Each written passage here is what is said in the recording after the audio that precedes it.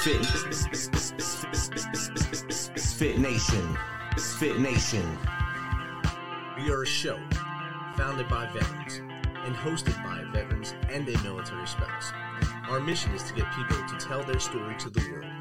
If you're an author, share your tips with the Misfit Nation. If you're a musician or actor, our audience needs to know how they too can get into the business. Coaches, we love our coaches. Come on, share some of your tips with the audience to help them become better versions of themselves. If you're a corporate leader or an entrepreneur, come on and share how you did it and how hard you have fought for success. If you're a veteran, first responder, or Gold Star family, we would love to have you come on and just share your story with the Misfit Nation. We always have time for you. Reach out, we will get you on. If you are feeling down, alone, or starting to see the darkness, stop. Think about those who are around you. You are not alone. You will be missed. If you feel like your problems will be a burden to those in your inner circle, or are embarrassed to share that with them, please dial 988. If you are a veteran, take option 1. We need you to keep pushing forward. Don't make it a permanent solution to a temporary problem. If you're a new listener,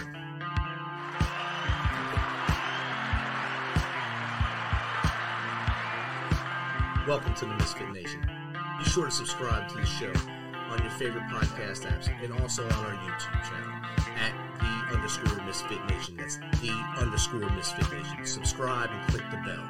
This will keep you up to date with all of our latest episodes and all of our news. You can also find us on Electrocast Media and About Face Radio. This will keep you up, tuned into us, and learn more about our great guests. Speaking of which, our next guest is a serial social media, music, and hospitality entrepreneur, author, and podcaster. He is the CEO and founder of Imiloa Institute in Costa Rica. He was the youngest host in late-night TV history on ABC, and the White House named him one of the most innovative entrepreneurs under 30. Imiloa is booked years in advance, and clients renew at a rate of 85%. It's amazing. So without further ado, let's welcome Jake Sasseville to the Misfit Nation. Welcome, Jake. Thanks, Rich. Thanks for having me, and thanks for all you're doing. You know, I really admire how you're taking all your years of service all those years ago and really cultivating something that's a resource for folks that are serving or no longer serving or curious or whatever it is. I appreciate it. I've listened to, like I said at the top, a few of your episodes, and I appreciate you having me on. We appreciate you being patient with us and getting you on here, and it's great to have you on here. Once I seen you pop up, I said, this is an interesting story. And being a Northeast guy myself, growing up in New Jersey, from Maine originally yourself. Yeah. I see that you were affected by Hurricane Sandy up there, and I've seen a lot of the loss up there, and I see you have bounced and made a positive momentum from this. Yeah, I think sometimes our greatest pain in life can turn into our purpose. And Hurricane Sandy, at a very odd time, washed away my house in New York City. For those that don't remember October 29, 2012, this massive hurricane kind of barreled into New York, which was New York, New Jersey, and the whole eastern seaboard. And it was unusual, I think, the level of storm that was. And I was living on an island between JFK and the Rockaways called Broad Channel. It's right off the A train. And the house got swept away. I wasn't in it. I wasn't in New York at the time. I was actually at a speaking thing, the David Letterman speaking thing at his alma mater in Ball State University in Indiana. But I remember getting reports from my roommate at the time, which was, okay, there's 1 foot of water in the house, 2 feet of water, 3 feet of water. Okay, evacuating 4 feet of water. It's an interesting time. And it was an interesting time, Rich, because it wasn't just Hurricane Sandy. It was all my TV contracts got canceled. I was 27 years old. All my TV contracts got canceled. My friends were kind of not really being my friends. I was really out of control. I needed to get myself into a 12-step program, et cetera, et cetera. I mean, the story goes on. But it was this weird month where everything kind of exited from my life, and I had to go back and live with my grandma, honestly, in her basement to kind of get restarted. So interesting that you bring that up at the top. But yeah, it's been about 10 years since Sandy? About 10 years in a few months. Just over 10 years now, yeah. You were in Jersey when that happened, eh?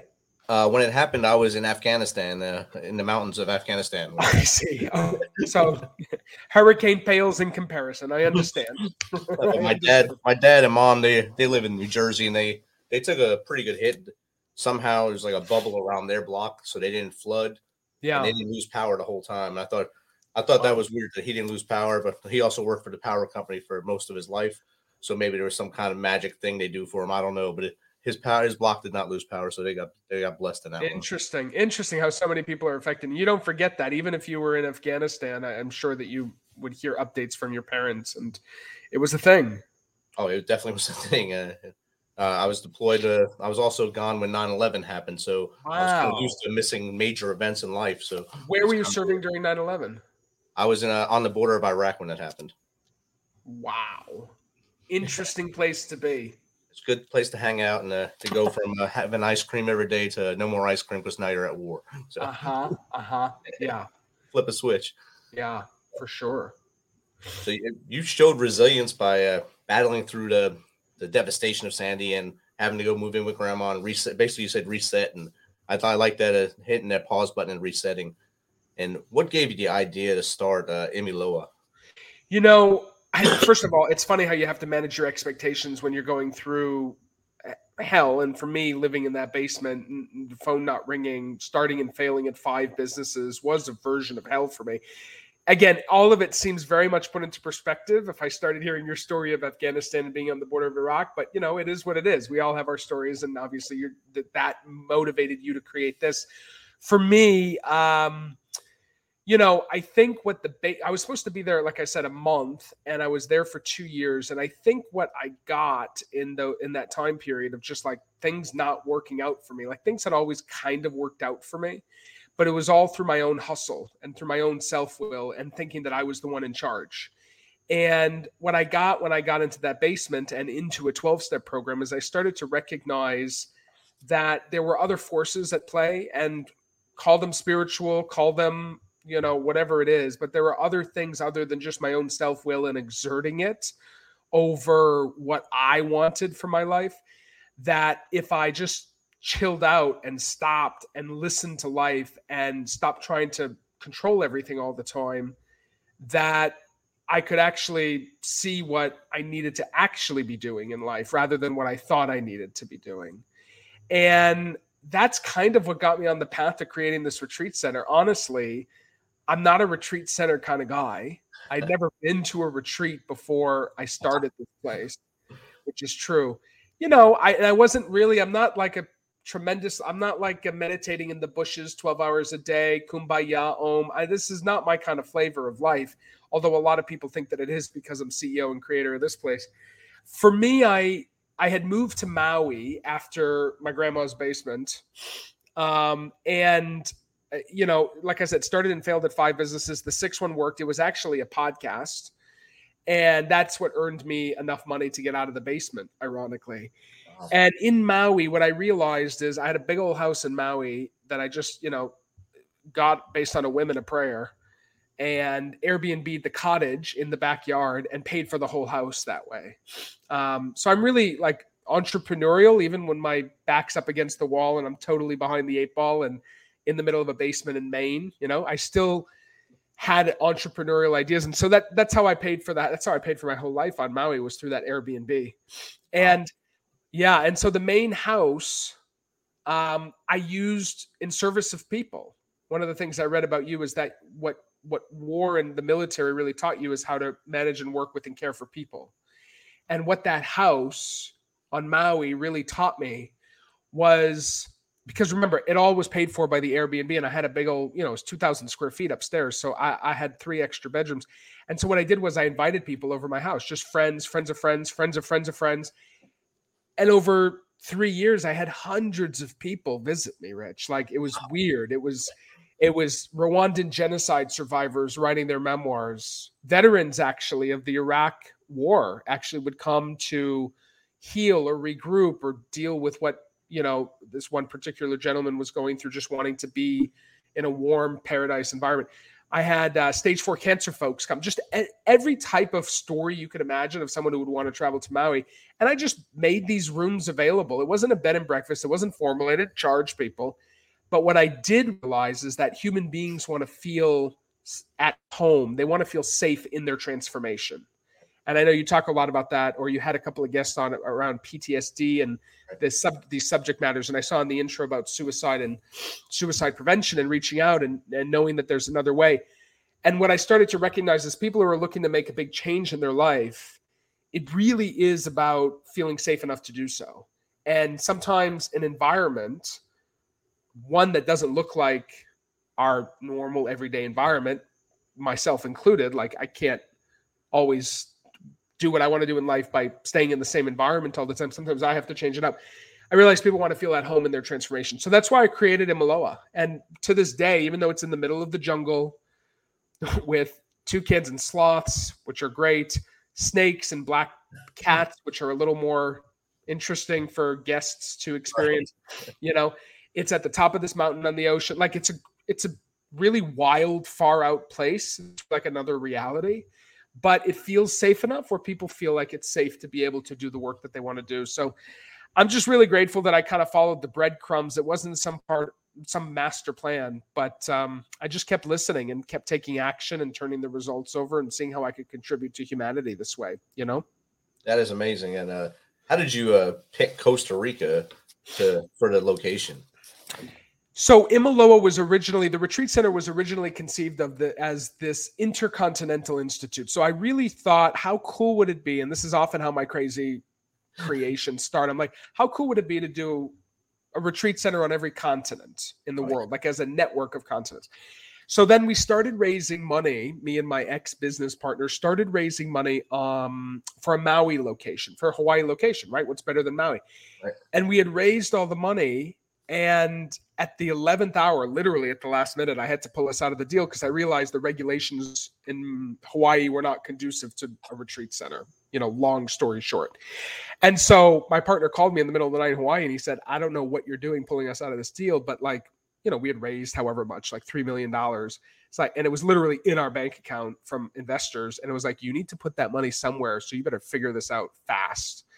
And so I got on a plane to Costa Rica because I said, well, if I can't do it in North America as a first location, I'll do it in Central America, Costa Rica. So I just got on a plane and called some realtors when I arrived in Costa Rica. I mean, it sounds crazy, but this is literally how it happened.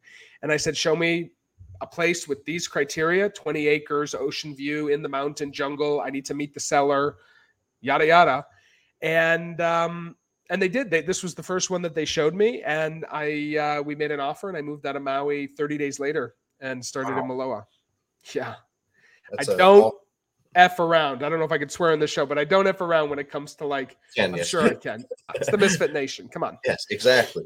Yeah, exactly. No, so I don't fuck around. When my back's up against the wall, it's like, there's a couple things in business. I'm sure you have business people or people that are business-minded listening to this. There's a couple things like when your back's against the wall, take action, even if it's the wrong action. That's been something I've lived by. And the other thing that I've realized more in the last few years is that people get tired in a negotiation. Like when you're negotiating something, they get tired right at the end. And it's really important to just stay with it when you're negotiating or in a collaboration with someone, to stay with it until the end. And I sense that so many people stop just before it gets real good, or they turn a different path just before it gets interesting or before there was a real breakthrough. And those have been two things that I've really been refining in my own, business life and career over the last few years. I mean, that's awesome. And I really like that all the stars aligned to the first place was like all the lights and with everything that you wanted was there. And that's the perfect storm, the perfect scenario. Not a lot of people can say that has happened for them because it takes 3, 4, 5 different looks to find something. We've all seen crazy shows like House Hunters when they go look at 3 houses and you just want to stab somebody when you're watching a show because of how they act on the show. Oh, this color isn't right. Well, you can paint and things like that. But you found it in one try, and that's amazing. And I'm happy for you on that one. Thank you. There's something about not being able to think too much. Like I couldn't think myself out of it. And I think what handicaps a lot of folks is people think themselves out of something will it work? Won't it work? Can I afford it? Da, da, da. It's like when you think too much, you find reasons why not to do something, because the ego is created so that we don't have to do things that are inherently dangerous to our well-being. And so it's really about practices. For me, it's been about practices of how to transcend that ego, honor it, acknowledge it, it exists. But how do you train your mind so that you're not listening to that, but you're listening to whatever, your own inner guidance system, intuition, whatever you want to call it, you know? And I find that with shows like that and people that are constantly nitpicking decisions, it can, you know, it's really the perfection's the enemy of progress, truly. I really think it hampers people a lot when they do that stuff. Totally.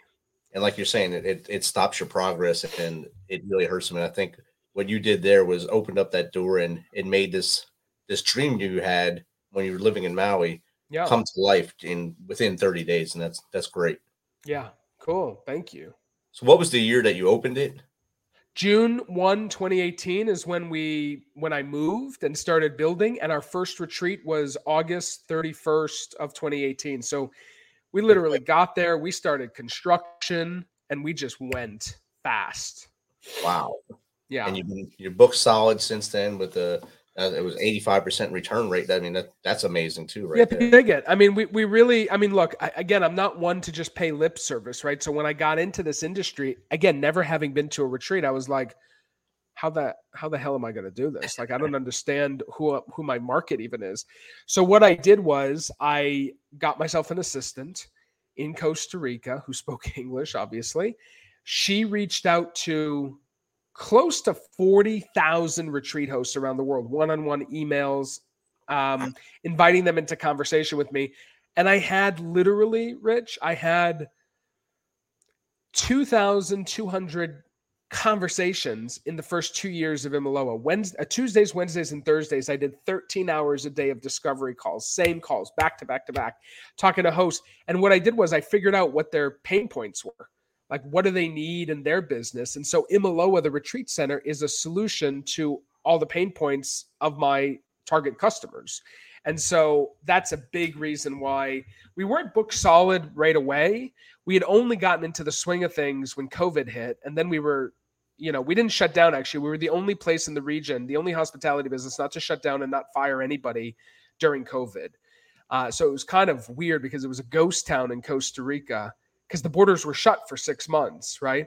Or 7 months. And, but then after that, we really got clear that we wanted to be in it to win it. And so that's when we started booking back to back. And now we're booked pretty much back to back until 2024, mid 2024. And that's a good problem to have right there. So it's a good problem to have. We're looking for a second place to deal with all this spillover and all this interest. And, I'm just grateful. Honestly, I'm a kid from the wrong side of the tracks in Lewiston, Maine, literally the wrong side of the tracks, as I'm sure many listening can identify with. So all of this, it's not dumb luck. It's hard work combined with luck, combined with like right timing and, the experiences I've had. Like, I don't believe all in luck, and I don't believe that I've worked for this the whole way through either. Like, I think it's a combination of things, but it still kind of blows me away, to be honest with you. I mean, I remember growing up with my mom and dad. My mom was a substitute teacher. My dad was a social worker. My aunt was in the military, still is actually in the Navy, 25 years in. Wow. Or 24 years in, 1991. So whatever that is, 23 years in. So I grew up very humbly. And now to have this kind of 5-star hospitality business, really, it's just what it is, honestly, is it's a vehicle to do good in the world. Hopefully with those who are paying, but even with those who can't afford, with the scholarshiping and inviting people in and doing good work with leadership in the community. It's a vehicle to be able to do good, not for people to get rich or whatever it is. And so that's how we view it. I mean, that's great view right there. I'm going to take a step back now. I read it in your bio in the intro about being the youngest anchor on ABC. Yeah. Was that what you really wanted to do when you first when you were growing up? I want to be in entertainment, I want to be in the media world, and then you kind of started pivoting to things that you knew you wanted to do after. Yeah, well, no, it became a function of like, shit, I have to dream a bigger dream, because I had kind of achieved it in my early to mid 20s on the TV show. I started working at a very early age. I was a magician And I started working bars at 14. Oh, wow. If you can imagine. So the most difficult crowd to work, I think, is especially magic. When people are at a bar, like go try to do magic as a 14-year-old at a bar and keep doing that for 2 years and tell me your skin doesn't grow thick real fast. Like I was like, and my parents were supportive of it. One of them drank a little too much, so she probably enjoyed it. So that's okay. But, oh shit, we got to bring Jake to work again. Great. And I think she was a little too eager to do that. But it was, I did bars, I did restaurants, meaning literally getting up on like before the band would come up in the bar. And these were not like classy bars. I was from Maine, but I worked my ass off and I got paid for these shows and like, doing something fundamentally that people don't want to see you do and insisting that you're going to do it, being 14, it's just, it just prepares you for life. So that's kind of what I did. And then when I didn't want to, do bars anymore in restaurants, because it was a hustle. I mean, it was really difficult. I started this TV show on local TV in Maine. Again, it was like on a local access TV station. Remember, this is for YouTube. This is like 2001. And I started booking guests. Me and my friends produced this stupid show. But then, I got like NBC started looking at it and invited me out to have the cast of Will and Grace on the show. That was a show on NBC back in the day. And so I interviewed them and I'm 17 and kind of running around and I'm like, oh, this is interesting. And then, at 21, after, hustling for 3 years in New York, I became the youngest host in late night TV on ABC after Kimmel. And so my show debuted in about 50 million homes and was watched by, I don't know, a couple of million people a week, 1 million people, 1.5 million a week. And it was my first foray into doing like a national television thing. So I think, that was like, it was like, shit, I did it. I did a few other shows after that. I did the show on Fox and I did a sitcom for ABC Family, and that was all before the hurricane washed shit away at 27. So I had this time period in my 20s where I was just kind of living the life that I had dreamed of. I could travel anywhere. I was doing, the show. I had access to things. It just was the life I had dreamed of. And so when the hurricane washed shit away, it was really kind of a cleansing, to be honest with you, because it was like, I got to figure out what's next, because this continuing to hustle to do entertainment, it wasn't in me anymore. It's like I had already kind of seen the good parts, seen the bad parts. And so again, just kind of listening to life, I started to think through a different way to live. And that's what led me ultimately to what I'm doing now. That's awesome. You had to drive at 14 years old as a magician. Yeah. So like you said, in a bar. In a bar. And you're not drunk. So you're dealing with people that come home from work, hammered probably. Bro. And sit there, listen to a 14-year-old, show them, entertain them. And then, like you said, you had to grow that thick leather skin there. Yeah. Yeah. Rejection night after night after night after night until I figured out how to do it. Like working bars or comedians working comedy clubs, like it's just a different language that you're learning to speak to yourself, that you're speaking to people like, and I would say even comedy clubs are better because they're there to see comedy. Right. People in bars are not there to see magic anyways. Yeah, it was good. It was good training ground. I mean, you got it at 14, 15, 16, 20, whatever, and crazy enough to do that because I cannot ever see myself doing that now. That would be nuts. It's like, yeah. The way with the political correctness of the world, that a 14-year-old would not be allowed in a bar right now to do that. Isn't that strange? Unless it was on TV or something, I guess. Yeah, you're right, actually. And to think that we're now saying that about our age group, I'm assuming we're similar ages. We're saying that about our age group looking back. And like, right. That's what our parents used to say, like, oh, the political correctness back in the day. And it's like, no shit. Like in 2001, things were obviously different. You couldn't probably bring a 14-year-old to a bar now, not in the States anyways. No way. Yeah. You'd wind up walking out the back door in handcuffs. That's right. Yeah. You'd be going to CPS or something. Yeah. So your whole journey, all this, your drive forwardness, you have this resilience that's built in you. Do you think you got that from how you grew up on the other side of the tracks, from your parents, grandma, or was it just something that was innate inside you? I thought about this because none of my family to be very honest with you, and I don't know if they'd love me saying this, they'd probably be okay with it because they've come to terms with it. None of my family had a drive like this. Most of my family, most of them are still living in Maine or at least the Northeast. I think I have one family member that lives in California, right? So if you're from even small town New Jersey, but if you're from these small towns in the Midwest and the South, people don't really leave and not come back. If people leave, they leave, but then they come back. It's just a different thing. It was very odd that I had this drive, and I have honestly no clue where it came from. And to me, that's probably the most terrifying thing about being a parent. I'm not a parent, but when you have a kid, you can't control whether that kid is driven or not driven, successful, not success, or like right-sized up in the head or kind of off the, I mean, in fairness, I did have to see a shrink from age 5 till 16. So I was, my parents sent me to like a psychologist and nearly medicated me because I was out of my mind. But, once I learned how to bottle up that energy and direct it towards something that was not kicking out the mufflers of my father's car at the age of 8 or spending his coin collection at Burger King. Oh, wow. Which I did, which was an interesting thing to watch my inheritance be eaten on a number one. His whole coin collection. Wasn't happy about that one. I was kind of an outrageous child. And so I think that probably was part of it, that I was able to, with the help of a lot of people, I was able to start like directing all this energy. But where that energy came from, I don't know, bro. I wish I knew, because then I could share with people how to like create it for themselves. I don't know where it came from. It was definitely in you, and you harvested it definitely to make you what you are today. And I think people need to reach out and say, hey, tell me some of your tricks, your tips. How did you make your successes thrive, even in the light of the 5 failed businesses? That 6th one was still there. We don't get judged on how many times we fall down. It's how many times we get back up. And you got up all those times and created that 6th business, which was the podcast. And then you had the Airbnb, which helped you get the Maui house, and then that to this. So yeah, you got it. And by the way, in the podcast, like everyone just thinks, oh, just start a podcast. Well, with early days podcasting. Did I lose you? A little bit. I got you now. So people think, oh, you started a podcast. Yeah, I started a podcast in 2013, the early days of podcasting.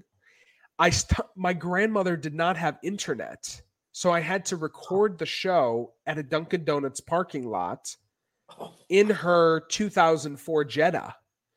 I mean, I'd be uploading the show in the middle of the night sometimes, 2 or 3 in the morning, because I would get the edits back from my editor, and I always tried to get it live before 8 a.m. in London, because I had a lot of listeners, I guess, in Europe, according to what the stats told me.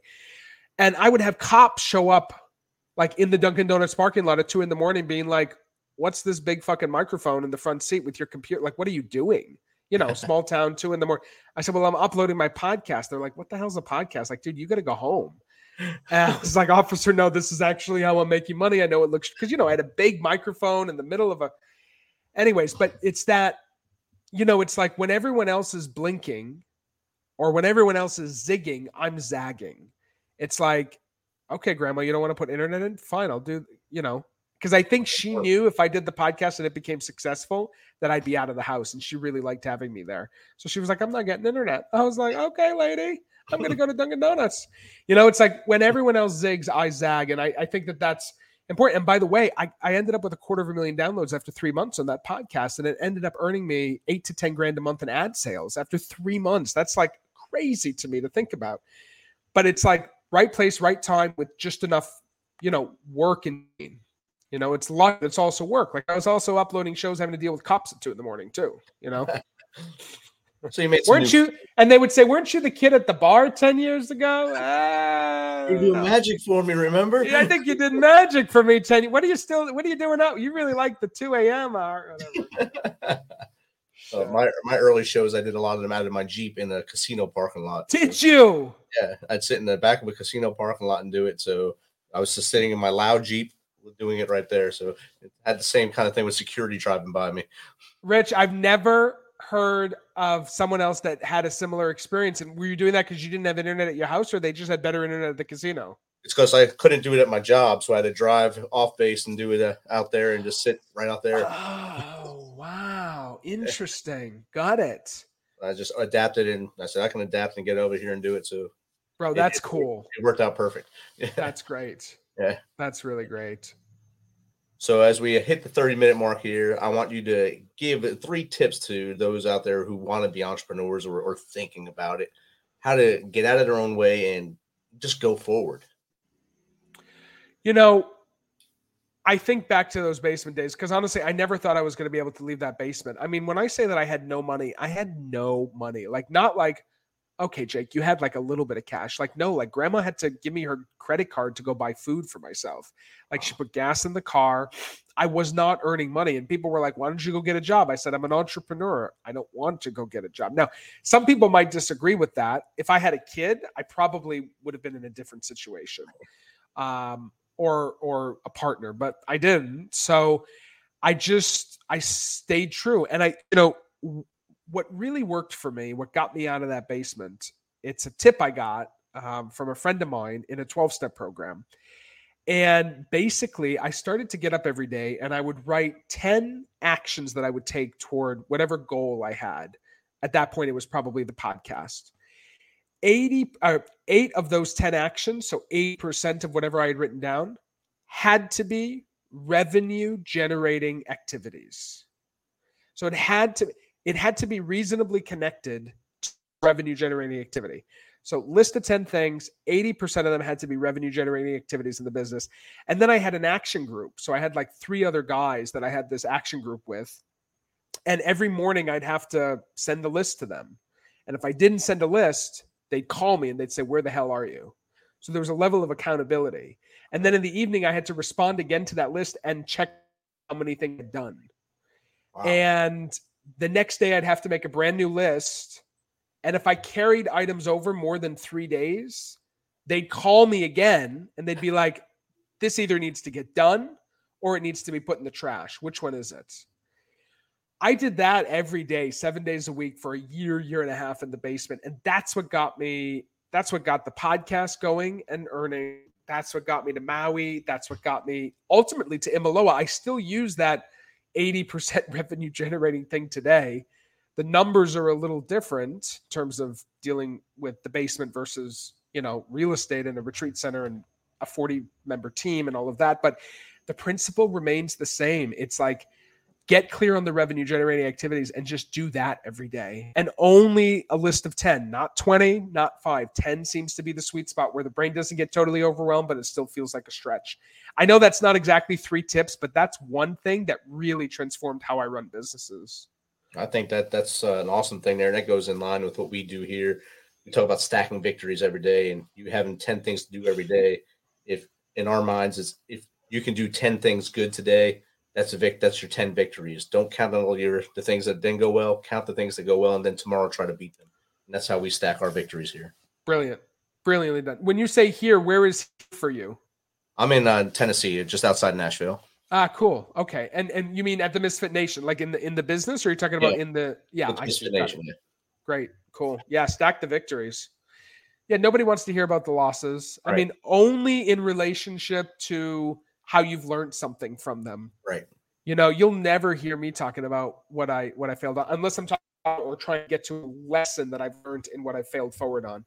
And, and I encourage my team too, I try to remove any resistance to them taking action and failing, because I'd much rather fail forward 3 times than take no action and wonder if it's going to work. Right. Yeah, definitely. And how does someone get in contact with you, Jake, if they want to either have you on their show or learn more about Imiloa? So I'm actually on a social media break. I'm trying this for a year, where I've been off of social media for a year for my birthday, November to November. So they can go to Imiloa Institute, IMILOA Institute.com, or on Instagram at imiloa.institute. And, the team can obviously put us in touch if you direct message there. Or if you want to come to Imiloa, you can look at a retreat. And if you use the code word Jake, by the way, your listeners, if they use the code word Jake, they'll get $400 off any retreat if they end up wanting to come to Costa Rica. So awesome. That's a great deal. MisFitNation, take them up on that. And the website is going across the bottom of the screen right now, and it will be in the show notes. So, Jake, thanks again for taking some of your time and being patient with us to get this thing going. And That's all good. And all the great things you're doing down there in Costa Rica. Thank you so much. Thanks, bro. Good to be with you. Awesome.